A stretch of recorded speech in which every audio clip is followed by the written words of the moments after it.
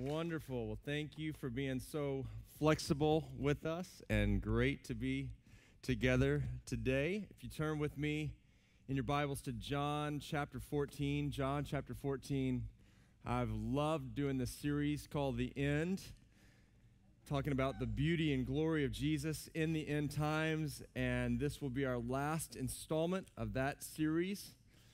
You know, my personality lends itself to escapism.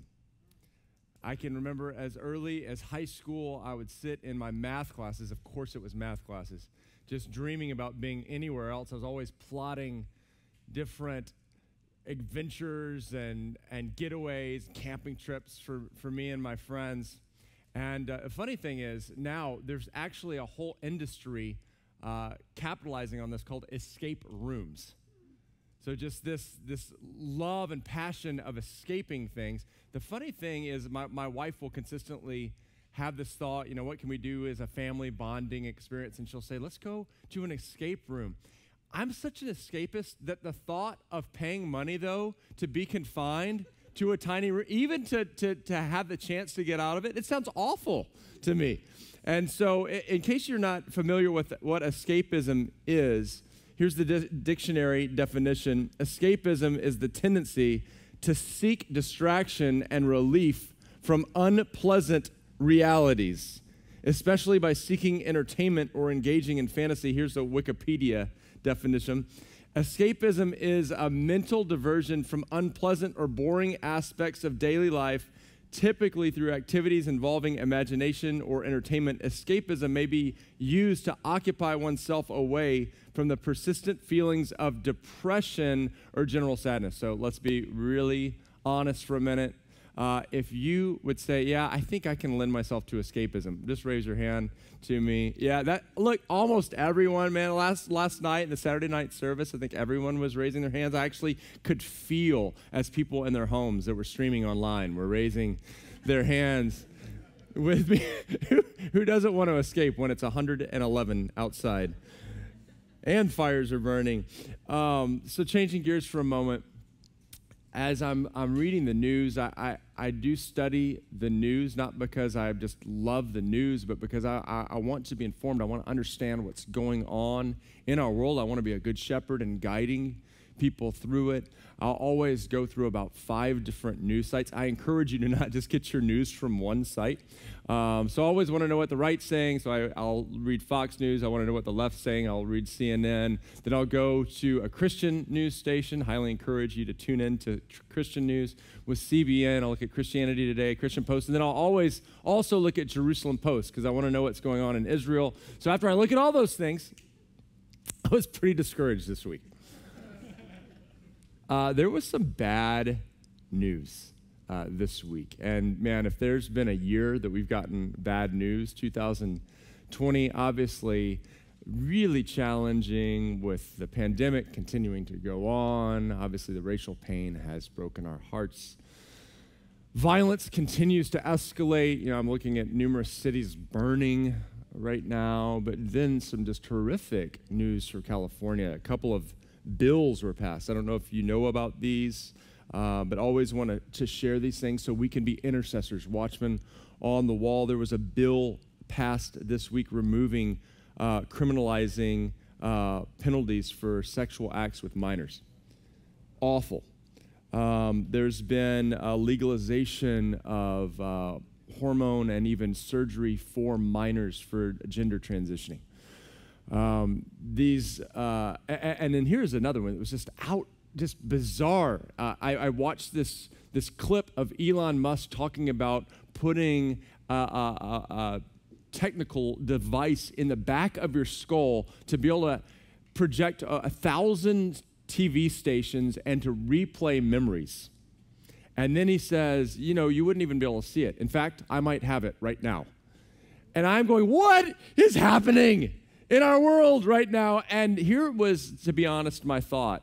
The thought I had was, I just want to get on a horse, me and my family, and ride off into the wilderness, leaving my iPhone and my iPad And just to this isn't something to clap for. You do not want your pastor to ride off into the wilderness. I don't know if that would be appealing to you. To some of you, that thought of riding a horse into the wilderness would be awful.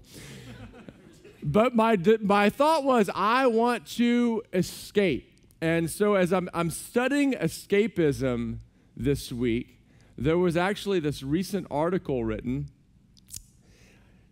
Here it is. It was called The Great Escape, Exploring the Good and Bad of Escapism. And I was cracking up as it says all these Silicon Valley entrepreneurs are actually plotting their escape to New Zealand as America is breaking down. Anybody been dreaming about New Zealand lately? I told my wife that. She was like, ooh, that sounds good, right? Isn't that where Lord of the Rings was shot? This is what the quote said in it. This was fascinating. Often escapism is dismissed as a character flaw, a refusal to face up to reality. I think about the show, The Secret Life of Walter Mitty. Worse, some forms of escapism, addictive drugs, for example, can trap people in self-destructive cycle that only diminishes their quality of life. We need to be careful not to indulge our escapist urges too much in case we lose touch with reality. Now listen to this. This was intriguing. Yet in some respects, escapism is absolutely vital in helping us to live well and for society to make progress.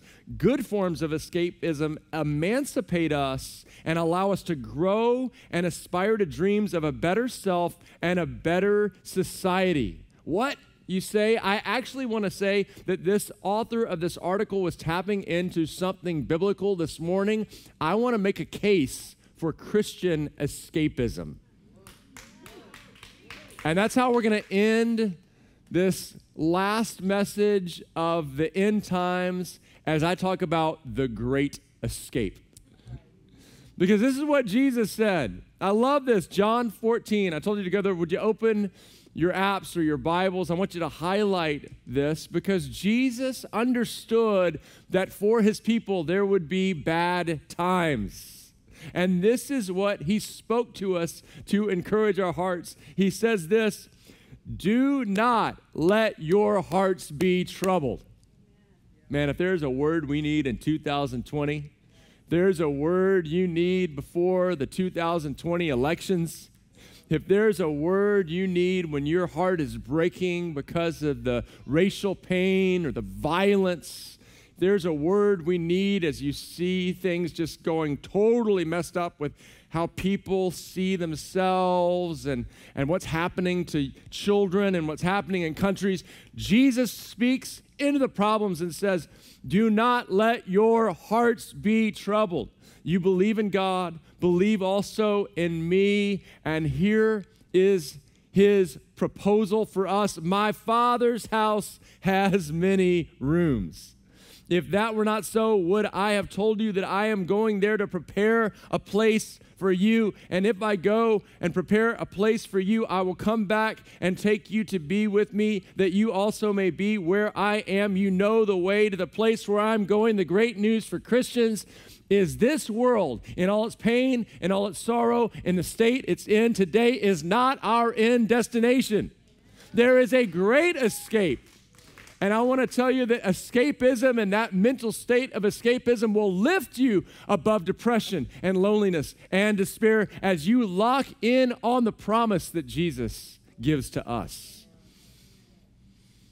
You got to understand there is bad news. I'm not talking about some naive, overly optimistic, some people would call it Pollyannaism, if you know the Disney movie.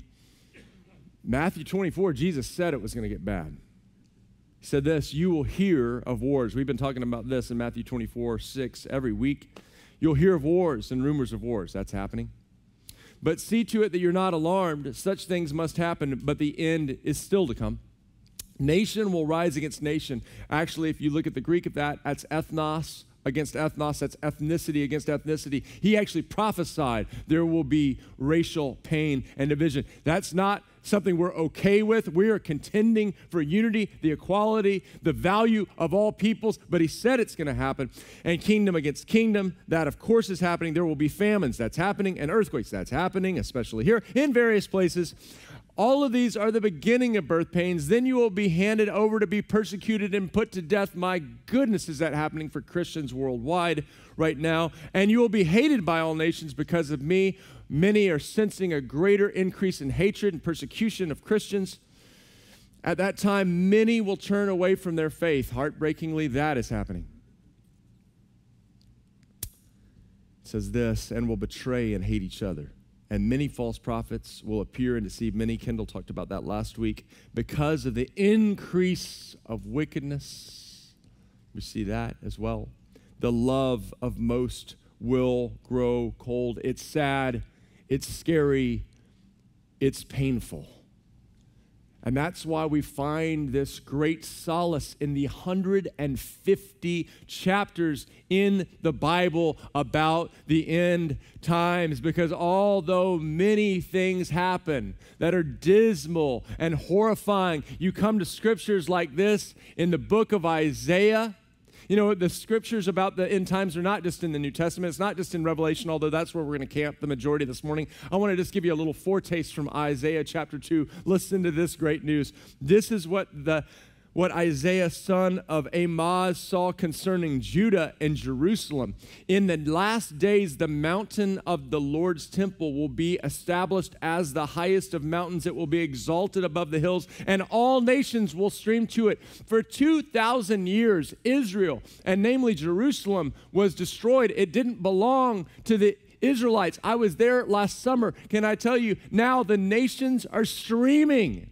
For the first time in 2,000 years, we would pull up to a site like the Garden of Gethsemane, and there would be a bus from Nigeria, a bus from Kenya, a bus from South Africa, a bus from Chile, a bus from Argentina, a bus from Brazil, a bus from China, a bus from South Korea, a bus from Russia. The nations are this is happening in your day, beloved, and it's going to happen more and more. Many people will come and say, "Come, let us go up to the mountain of the Lord, to the temple of the God of Jacob. He will teach us his way so that we may walk in his paths. The law will go out from Zion, the word of the Lord from Jerusalem." Why? Because Jesus will reign from there. He will judge between nations and settle disputes for many peoples. They will beat their swords into plowshares and spears into pruning hooks. The violence is getting worse, but there is coming a time where there will be no more violence. Nation will not take up sword against nation, nor will they train for war anymore. Come, descendants of Jacob, let us walk in the light of the Lord.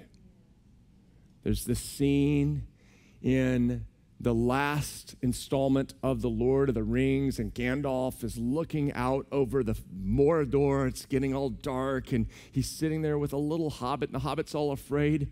And I love it. He says, "It's always darkest before dawn." That's actually a quote from Thomas Fuller in 1650. It's always darkest just before the day dawneth. And let me tell you, that is what is beginning to unfold before our eyes. It's the same in the book of Revelation. If you want to go ahead and turn in your Bibles now to Revelation, I'm going to attempt in about 20 minutes to give you a summary of the whole book. Here's the reason many Christians have been afraid of the book of Revelation. Many Christians avoid it. I want to tell you it's one of the most glorious books. There's actually promises for those who read the book of Revelation. I encourage you, dive into it. You are going to find such delight, such joy. But let me unpack it for you. First of all, camp out in Revelation 1 and Revelation 4 because they're all about the glory and splendor of the God-man Christ Jesus. You see his eyes of fire. You see his face like shining like the sun. There is such an intrigue with the supernatural. There's such a hunger for superheroes. They pale in comparison to the depiction of the glorified Christ. And so watch it, listen to it. It's supernatural. The sound of multitude, the voice like rushing water, a sword coming out from his mouth. When John sees him, he falls as though dead.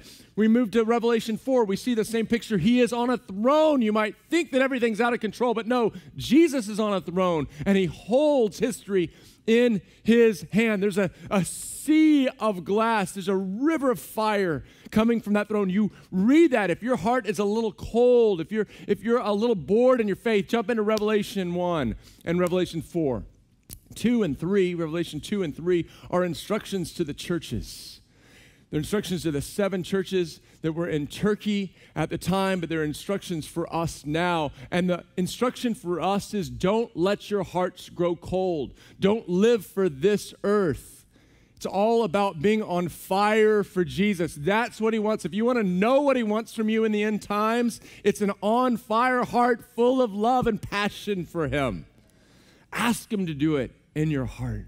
I tell you, as things get worse, it's actually easier to fall more in love with Jesus because we're less distracted, because we realize I can't hold on to anything because everything's just flipping and falling through my fingers. It's a great time to fall in love with Jesus, people.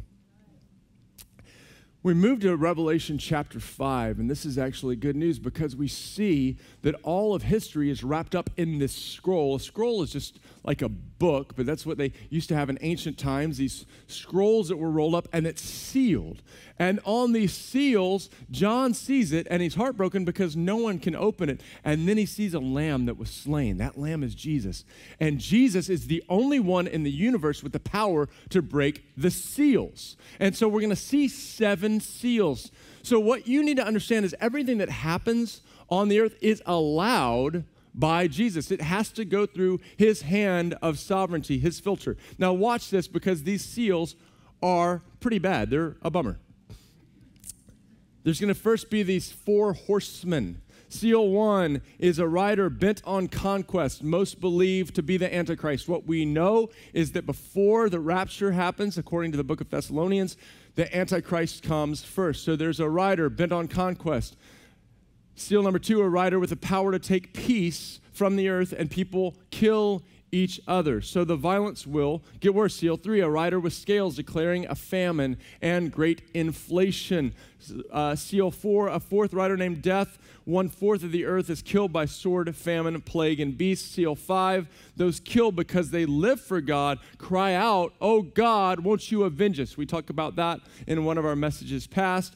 Seal 6, there are these signs in the sky. The moon turned to blood, stars falling, mountains shaking. And then seal 6, after that, we see 2 very important things that we've been talking about, and this is our role to play. There's a great ingathering of Israel, a great ingathering of the Jewish people. 12,000 people from each of the 12 tribes, 144,000. I don't believe that's an exact number. I believe that that's a prophetic number, but here's what we know. There will be a great harvest of Israel. We know that from Romans chapter 11, then we know from Romans chapter 11, if there's a great harvest in Israel, it will also release a great blessing to all the Gentiles, to all the rest of us that aren't Jews, and that's what we see in Revelation 7. Are you following me? I know I'm going really fast.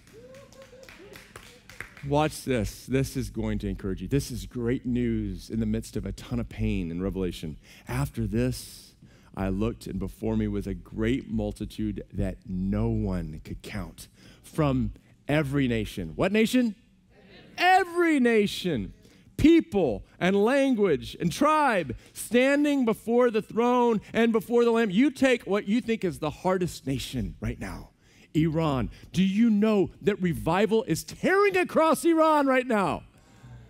The oppressive government can't do anything compared to Jesus. There are so many people coming to the Lord in Iran. How about Afghanistan? Do you know that the church is multiplying in Afghanistan like never before in history? How about North Korea? Yes, it's happening there. How about China? Greatest revival in history is happening in China right now. Jesus is on his throne, and the nations are coming, and people from every kindred, nation, tribe, and tongue will here. And that's our job. Don't just hole up in your little cave as the people of God and go, just get me out of here. No, our job, be on fire for Jesus, pray for Israel, and preach the gospel to all nations. That's our role. That's why we're called All People's Church. They're standing before the throne and before the Lamb. They were wearing white robes and were holding palm branches in their hands, and they cried out in a loud voice, "Salvation belongs to our God and to him who sits on the throne and to the Lamb." And the disciple John asks this question. He asks, "Who are these people?" And the elder says, this is Revelation 7:13 through 17. Then one of the elders asked me, "These in white robes, who are they and where did they come from?" I answered, "Sir, you know." And he said, "These are the ones who come out of the great tribulation. They've washed their robes and made them white in the blood of the Lamb." Now, I've talked to you about a rapture, and I believe with all my heart that a wonderful, beautiful time where Jesus comes, according to the book of Matthew, chapter 24, Luke, chapter 21, 2 Thessalonians, Jesus is going to appear. He's coming back in human form and bodily form, and those that believe in him will be raptured, taken up. Now, am I 100% sure it's going to happen before the Great Tribulation? I'm not. Because of verses like this, these are the ones who went through the Great Tribulation. But let me tell you this, I am convinced you are not going to go through the wrath of God. I'm a pre-wrath rapture person. I'd love it, man, if we get out of the Great Tribulation. Yes. Just not sure about that one, so I do want to tell you about all that's coming. But you are not destined for the wrath of God. It says they've washed their robes and made them white in the blood of the Lamb. Therefore, they are before the throne of God and serve him day and night in his temple.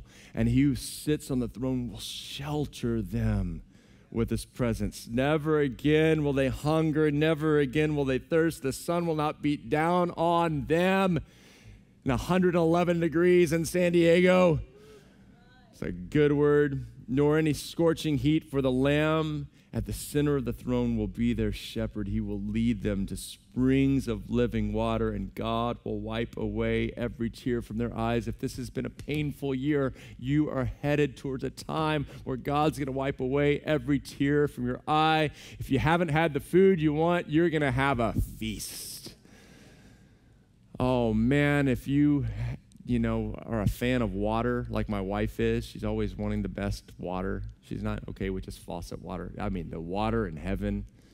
If you like bubbly water, I think the water will be bubbly for you. If you like Fijian water on tap there, you're like more of a kombucha person, the heavenly kombucha.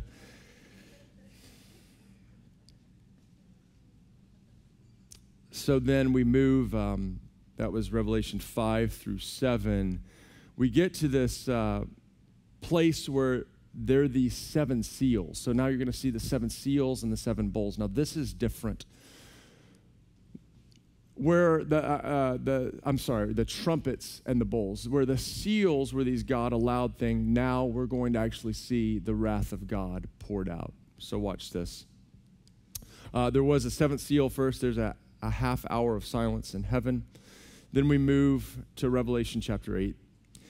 The first seal, wow, I keep messing that up. For the first trumpet, hail, fire, and blood will rain down on the earth and wipe out 1/3 of all plant life. The second trumpet, Revelation 8:8, a burning mountain falls into the sea, turns 1/3 of the ocean to blood, and 1/3 of all sea life dies. These are the actual judgments now coming from the Lord. The third trumpet, a star called wormwood poisons 1/3 of all fresh water supply. The fourth trumpet, 1/3 of the moon, stars, and darkness are fallen. The fifth trumpet, Revelation 9, these locusts with human faces, long hair, lions' teeth, and the power of scorpions sting plague, and they're stinging unbelievers for 5 months, and rough. The sixth trumpet, these fallen angels are released and wipe out people from sulfur and fire pouring out of their mouths. They manage to wipe out 1/3 of mankind. The seventh trumpet, there's this other break from the plagues. And the 24 elders in heaven declare it's time to destroy those who destroy the earth. You see, God is love.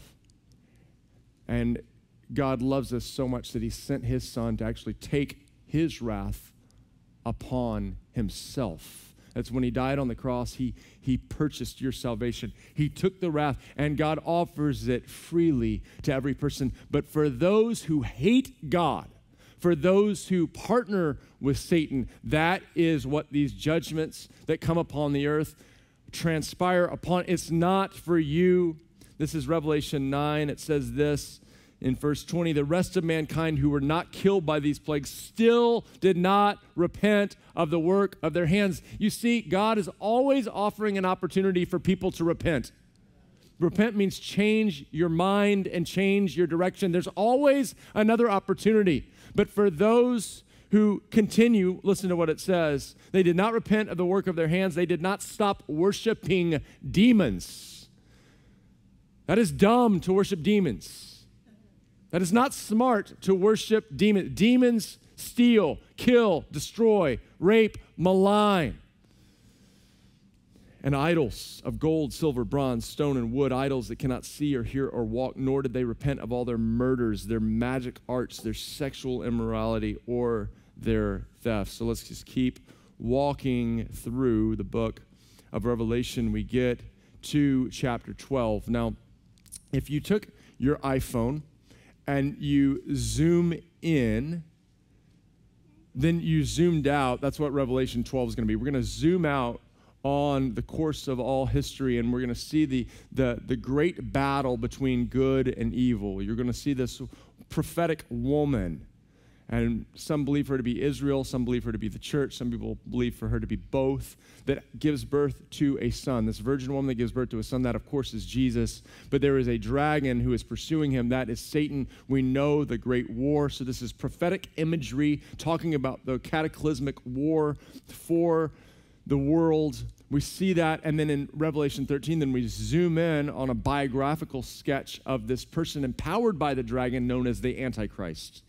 We did a whole series, a whole sermon on the Antichrist. I encourage you to go listen to that. So Revelation 13 is talking about the Antichrist and how he's come to deceive the world. And there's a beast, there's a second beast known as the false prophet. They're empowered by the dragon. That is the unholy trinity, Satan, Antichrist, and false prophet. And that's what we're seeing in chapter 13. We're seeing in chapter 14 that people start falling prey to him. They start taking a mark of the beast in their hand or in their head in order to be a part of his monetary system, in order to buy and sell. He is taking control of the whole world. Chapters 15 through 16, now we see a whole next dispensation of the wrath of God poured out upon those who have taken that and upon the enemy. Chapters 17 and 18 is this plagues of wrath poured out on Satan and the Antichrist. And then, okay, you're like, man, rough. Okay, just remember chapter 19. I love chapter 19. Oh, 19, I love you. There needs to be a worship song written about our love for chapter 19. Listen to this in verse 6. Then I heard what sounded like a great multitude, like the roar of rushing waters, and like loud peals of thunder, shouting, Hallelujah! For our Lord God Almighty reigns. Let us rejoice. Say rejoice. Because, there was a lot of bad stuff that was happening on the earth. And it says, now let us rejoice and be glad and give him glory. I love this next part. For the wedding of the Lamb has come, and the bride has made herself ready. Have you ever been to a good wedding? Like a great wedding? I mean, we have some great weddings in San Diego because we have the best backdrop. All you have to do is face your wedding that way.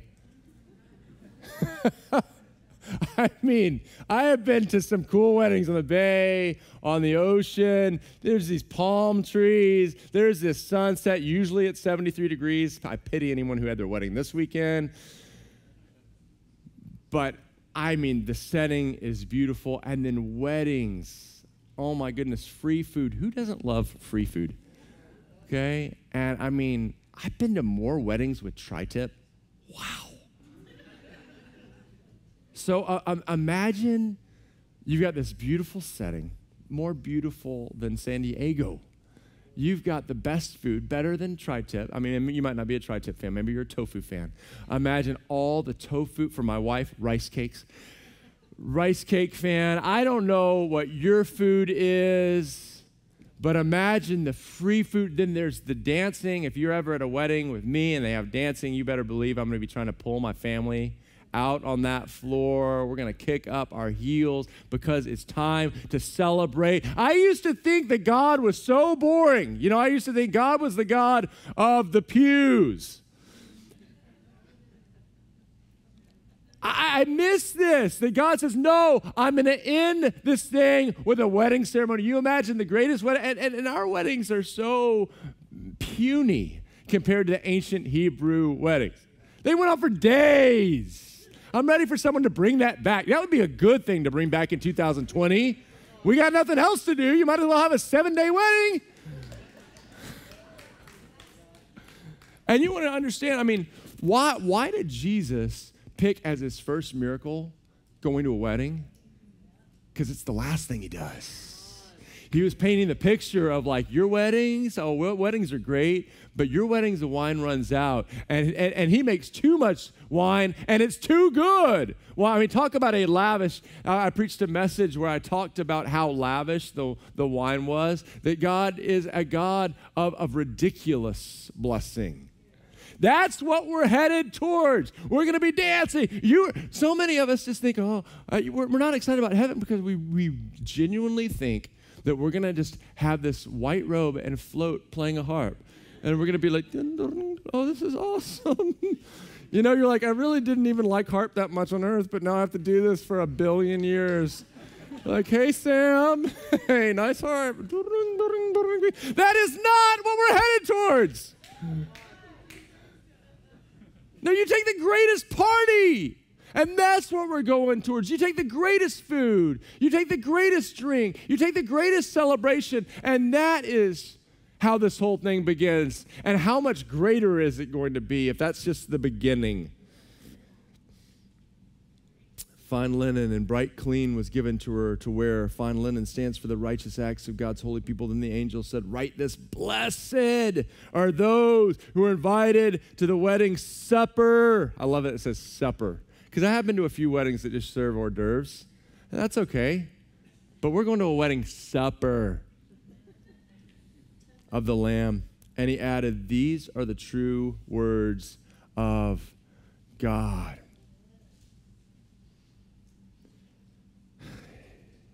It's just going to get better.